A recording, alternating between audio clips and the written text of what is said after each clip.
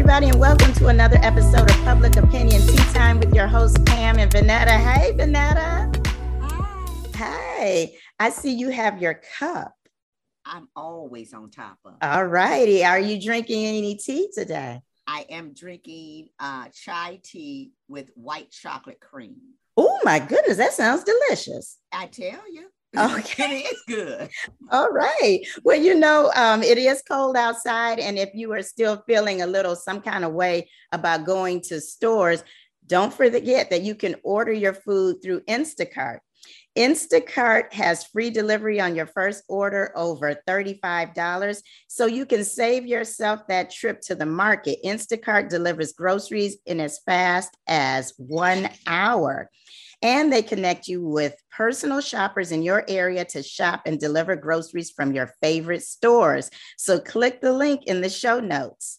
Instacart.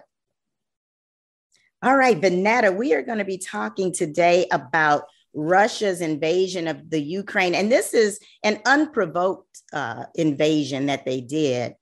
And I'm sure that you have seen the viral explanation has been going around and showing up on people's feeds, because so many of us, and I have to say that I am one of them, really did not understand everything that was going on with Russia and the Ukraine. And I think that kind of speaks to the fact that as U.S. citizens, we kind of live in a bubble, and we are concerned with the things that actually affect us right away. And we may not always be paying enough attention to world affairs.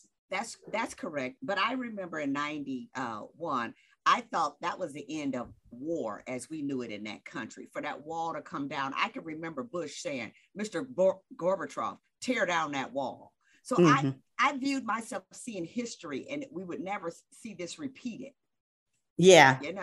Yeah. And it's true, but I do like the explanation. And the explanation went along the lines of Russia and Ukraine were involved in kind of a toxic relationship. And Russia was, kind of using Ukraine for what it could get. And then Ukraine was the woman who finally found her strength to leave that toxic and abusive relationship, went on for almost 30 years, living her life. And support by NATO. And things, yeah, right, and just and garnering the relationships of other countries and finding allies and just really getting her strength. And so then when Russia saw, hey, wait a minute, she has a lot of self-worth, she is valuable to me, I'm gonna get her back. I don't want to see her strong and independent. That's truly what they said. I want you to always be a lesser version of us. Correct. And so then Russia decided, you know what, we're going to get you back at any cost. If you don't want to come back, we will take you back kicking and screaming, fighting and screaming. And so the question then for me becomes, okay, so what is U.S. involvement? Why do we care? Why should we care? And what I see is that Ukraine, after doing some research, Ukraine has a lot of resources, natural resources. That's correct. A lot of natural resources. And we will go in there at some point to support them, or we'll help as much with sanctions, but sanctions take a period of time. We will help because there is a benefit to us as a country.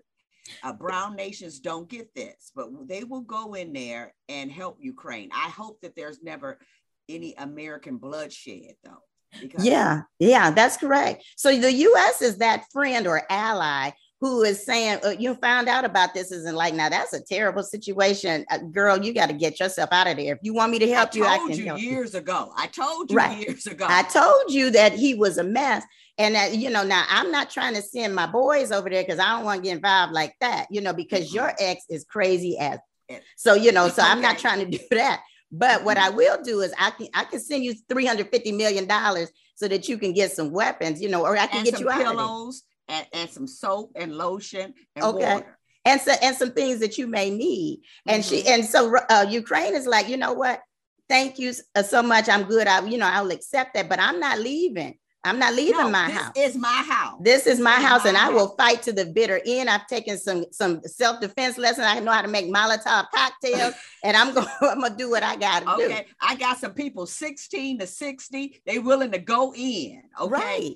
They are willing to 60. Okay, they are willing to help. So that's where we are as as a country. We want to help you, but we're only going to help you to a certain extent.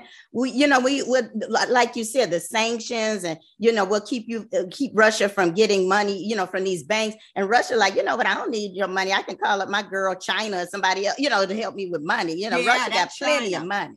She ain't much better. Okay, or maybe worse. She's a terrible girl. Exactly. But you're right, Russia, and we would like to be friends with Russia, but she just ain't that type of person you can handle. You can't trust her. Certain people, you just cannot trust. And Russia is one of them. You cannot turn your back. She's stealing from you. She's stabbing you in the back, taking your boyfriend. You just don't want to deal with her. But you'll smile politely in a setting. Mm-hmm. But that's it. Right. Ukraine, y'all could be tight, but it's just, she comes with so much baggage. Yeah. And you don't want to go back. You never want to go backwards. You always want to go forward. And that's where Ukraine is now. And then Russia was trying to say, basically make up all kind of lies about Ukraine and say that they're almost like Nazis and they're doing all these horrible, inhumane things. But, that's just an excuse, and nobody is falling for that. But unfortunately, Ukraine is suffering from just the evil hand of Russia right now.